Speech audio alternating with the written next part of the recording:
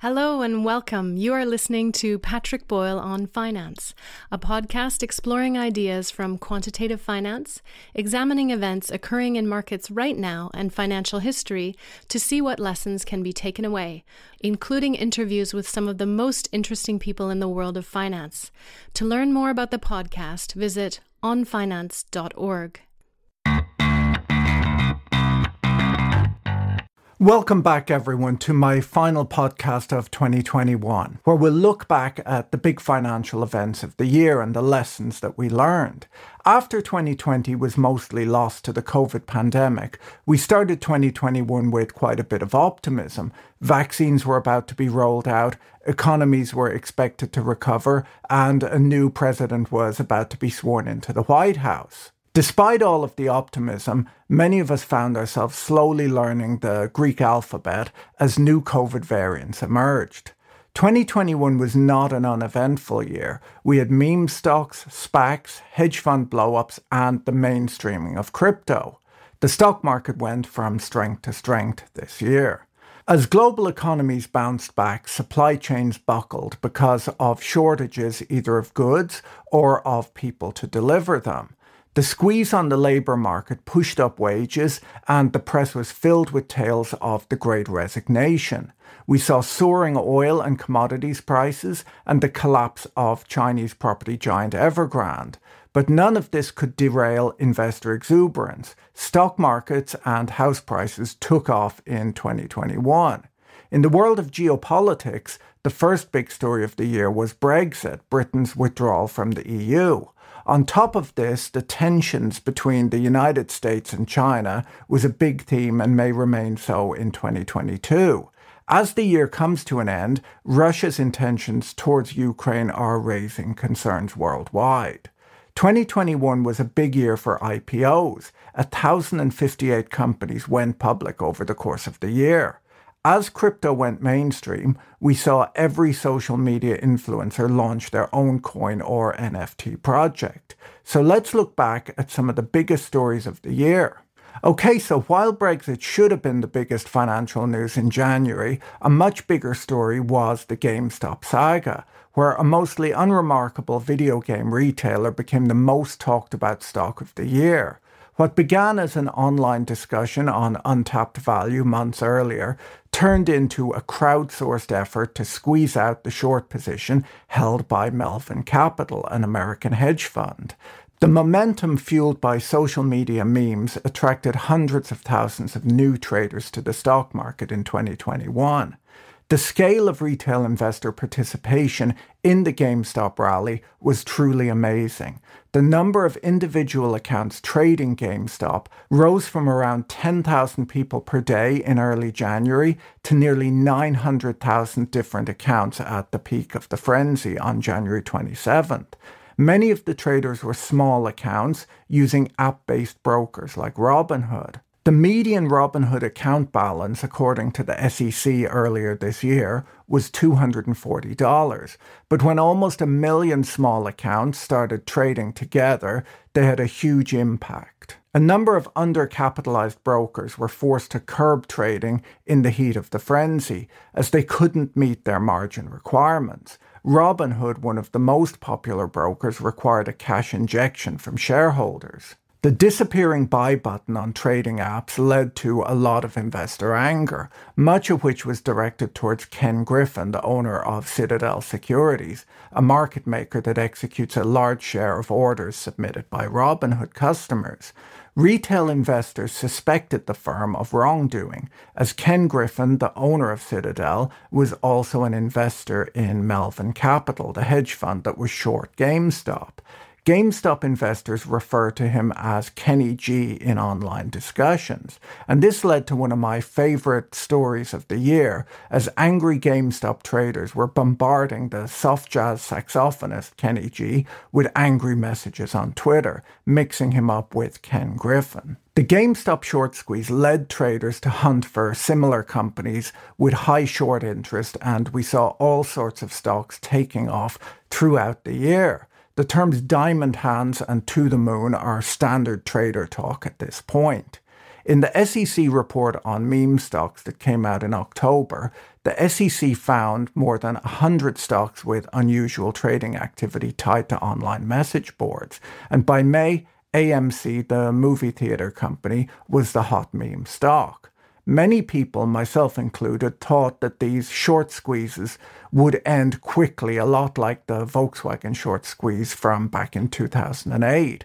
But as of today, many of these stock prices are still extremely elevated. The meme stock traders have not given up. One way to think about meme stock mania is that many of the companies were just bad businesses, as evidenced by the losses that they were racking up. But once their stock prices were pumped up, they had a whole new opportunity set. AMC was able to raise capital and buy up other movie theaters, doubling down on their existing business model, with the idea that business conditions would improve, hopefully after the pandemic ended.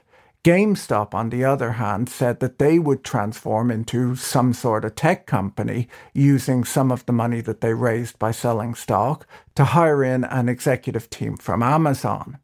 The best example, though, of a meme stock pivoting to a new business was Naked, an online underwear and swimwear retailer, which became a meme stock this year.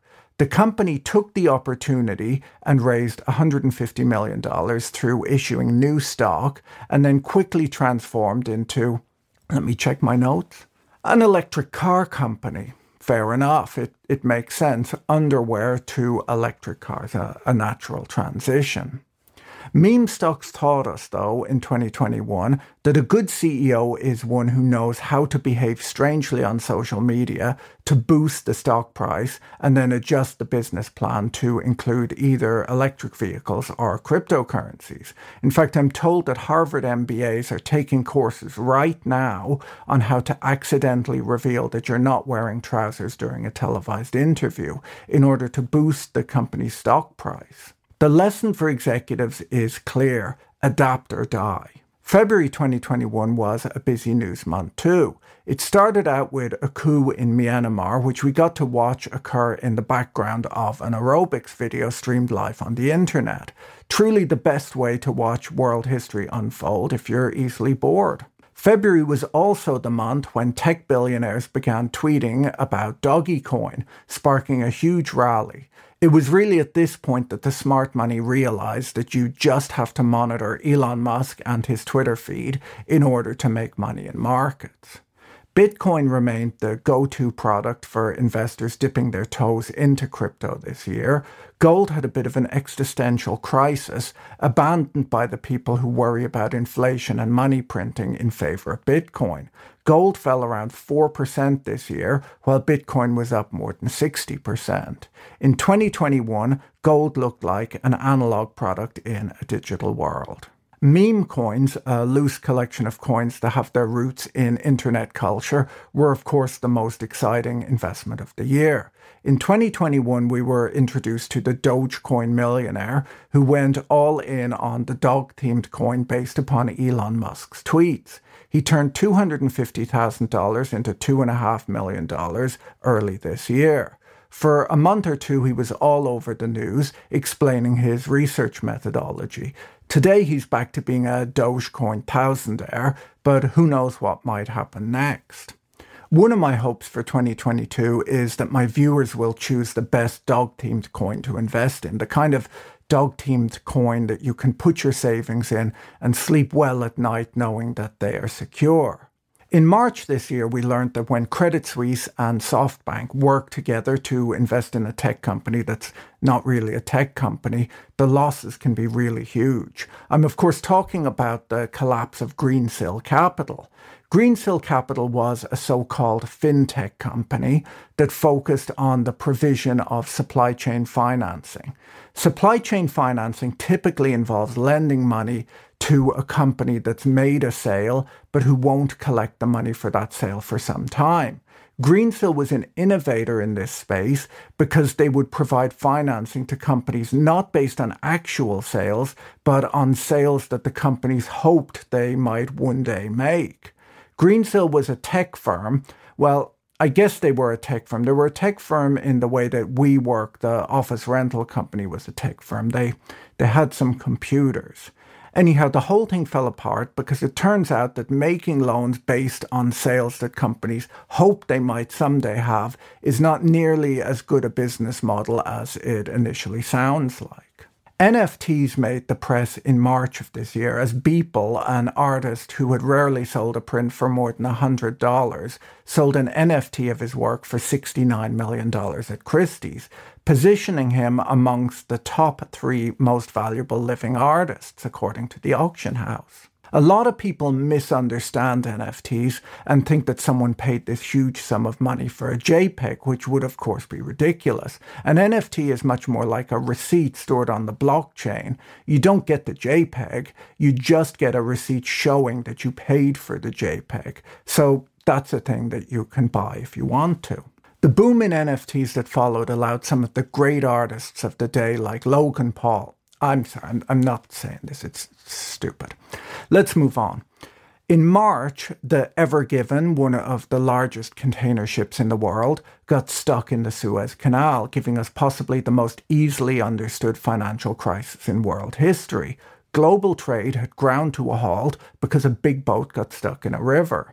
We all cheered for the little digger that had to free the Ever Given, and after 6 days, it was free. Now, the biggest financial news story of March was the meltdown of Archegos Capital Management. Archegos was Bill Hwang's family office. Bill used total return swaps to make highly levered bets on a small number of stocks. And because he was in his 50s, he did this without boasting about it on Wall Street Bets. When one of his bigger bets on Viacom CBS went sour, it set off a chain reaction where the prime brokers suddenly realized the risk they were exposed to, and they raced to dump their positions all at once. Slower moving banks like Credit Suisse and Nomura were left holding the bag with billions of dollars in losses. In April, vaccinations finally became available to most people in the United States and Europe, and there was the promise that things would finally get back to normal. Around this time, the Boring Company opened the Las Vegas Loop, and journalists looked on in amazement as a few Teslas drove at speeds approaching 30 miles per hour in a small tunnel that's almost 2 miles long, a sight the likes of which had never been seen before. You have to understand that people hadn't been outside for quite a while, and the tunnels did have RGB lighting in them, which young people seem to love. The Las Vegas Loop is able to transport up to 1,355 passengers per hour. There are rumors that they might one day replace the Teslas with one of those little train things that kids ride on in parks, which will hugely increase the efficiency, speed, and capacity of the system. The future is truly here.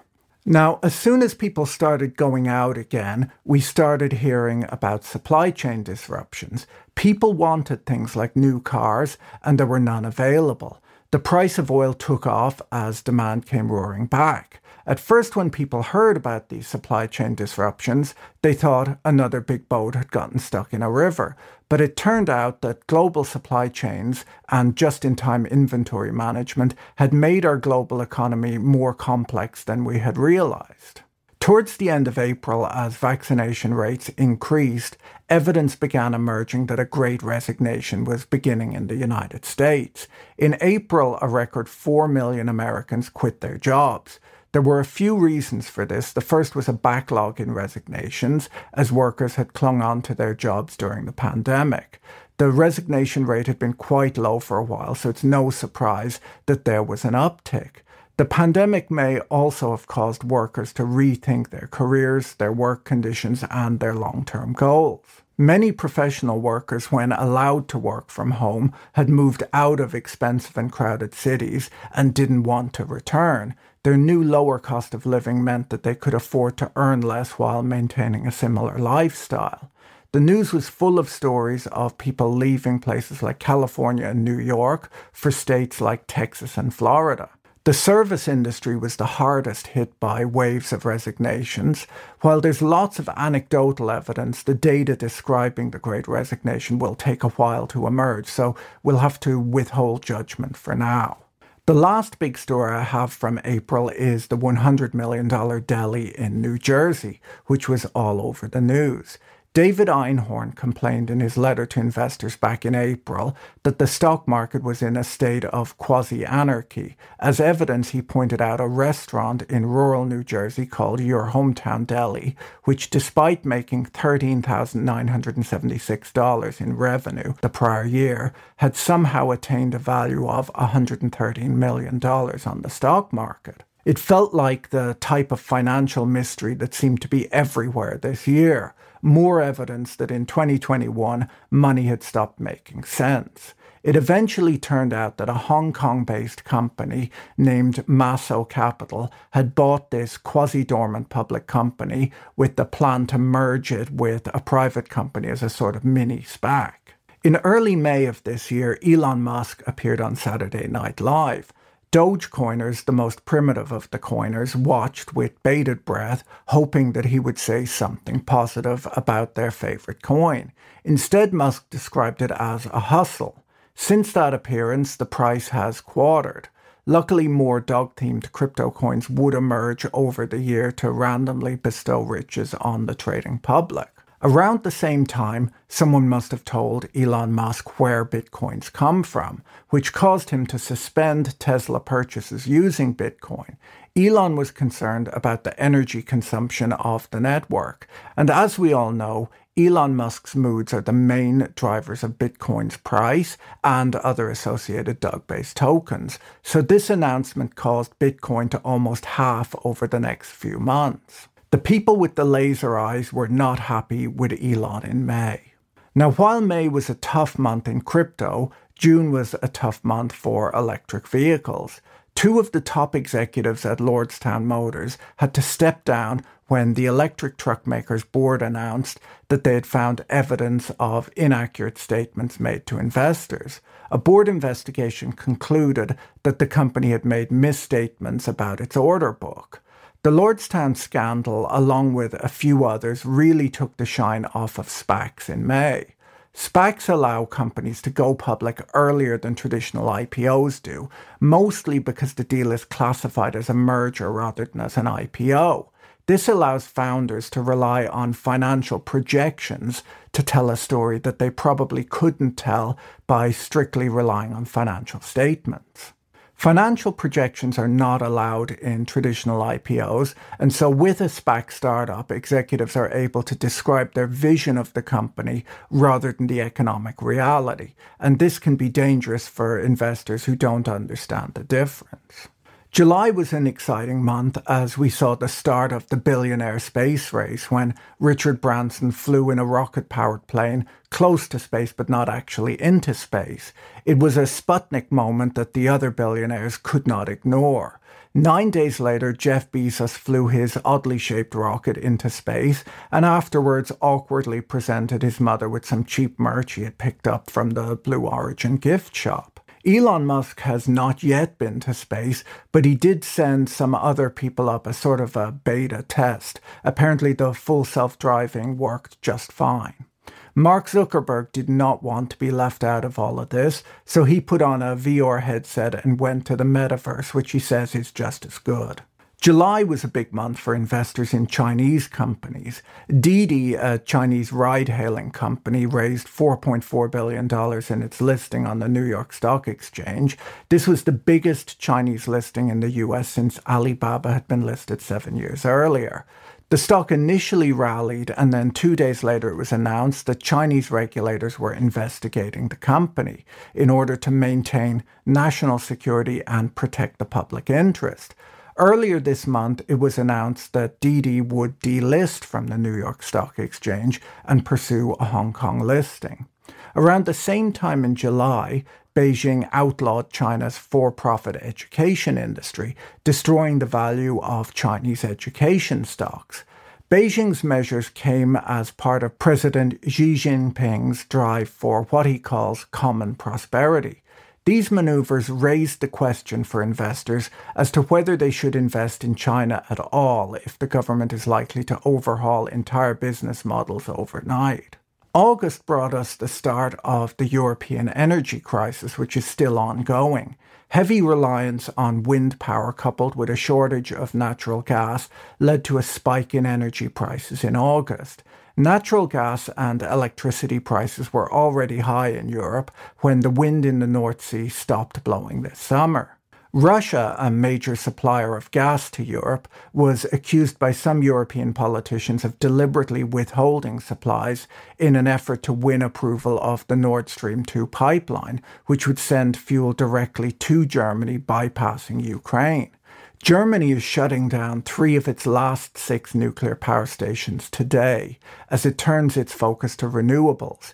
The final 3 plants are expected to be turned off in December 2022. As I said, this situation is ongoing, and the UK's energy crisis got even worse last week as the gas market prices reached a new all-time high of £4.50 per therm, about 9 times higher than the price this time last year. With Russia threatening Ukraine right now, we have to wonder to what extent European countries would get involved when they're so reliant on Russia for energy. China was back in the news in September, and the crackdown on the education sector was quickly overshadowed by another set of government reforms related to the Common Prosperity Project, a crackdown on leverage across the real estate sector. Evergrande, the world's most indebted real estate developer, has since the summer been engulfed in a liquidity crisis that eventually resulted in a default earlier this month. China still managed to draw in foreign money throughout the year, despite all of these problems. Global holdings of Chinese stocks and bonds rose by $120 billion in the first 9 months of the year from the end of 2020. People worried a lot about inflation this year. In November, the dollar store announced that they would be raising prices to $1.25 next year. Cameron Winklevoss tweeted that this showed that inflation was actually 25% rather than the widely reported 6%. Joe Wiesenthal replied to that tweet asking if Cameron agreed that based on the same data, inflation had been 0% between 1986 and 2021. Other big news in November was that Elon Musk posted a Twitter poll asking his followers if he should sell some of his Tesla stock. They said that he should, and so he did. A South Korean survival drama named Squid Game became hugely popular on Netflix, and so a hastily thrown together cryptocurrency was launched and quickly rug pulled. The Omicron variant of COVID appeared in November too, and as soon as it was announced, a cryptocurrency named Omicron rallied around 1,000%, because as we all know, this is how markets work in 2021. The biggest financial news of December was when Joe Biden's Build Back Better Act, the $1.75 trillion investment in social and climate programs, hit a wall when Senator Joe Manchin said that he would oppose the bill, saying that more fiscal restraint is needed at a time of rising inflation. At year-end, we see that the S&P 500 had a great year. It was up almost 30% for the year at the time of this recording. Global mergers and acquisitions soared to their highest level since records began more than 40 years ago. 1,058 companies went public over the course of the year, but despite this record-breaking run, 2/3 of the companies that went public in the US this year are now trading below their IPO prices. The best performing IPO of the year was Digital World Acquisition Company, the SPAC that's taking Donald Trump's media startup company public. DWAC is up over 400% since the IPO, despite not having any digital media assets in place. If there's one thing that was made clear in 2021, it's that stock market performance is unrelated to details like earnings and business operations. That's all for now. Have a great new year and see you again soon. Bye. If you enjoyed this episode, be sure to subscribe so you're notified when a new episode is posted. Thank you to everyone who is supporting this content on Patreon. If you enjoyed this content, you can find more like it on YouTube, on the Patrick Boyle on Finance channel, or follow us on Twitter at Patrick E. Boyle. Thanks for listening. Bye.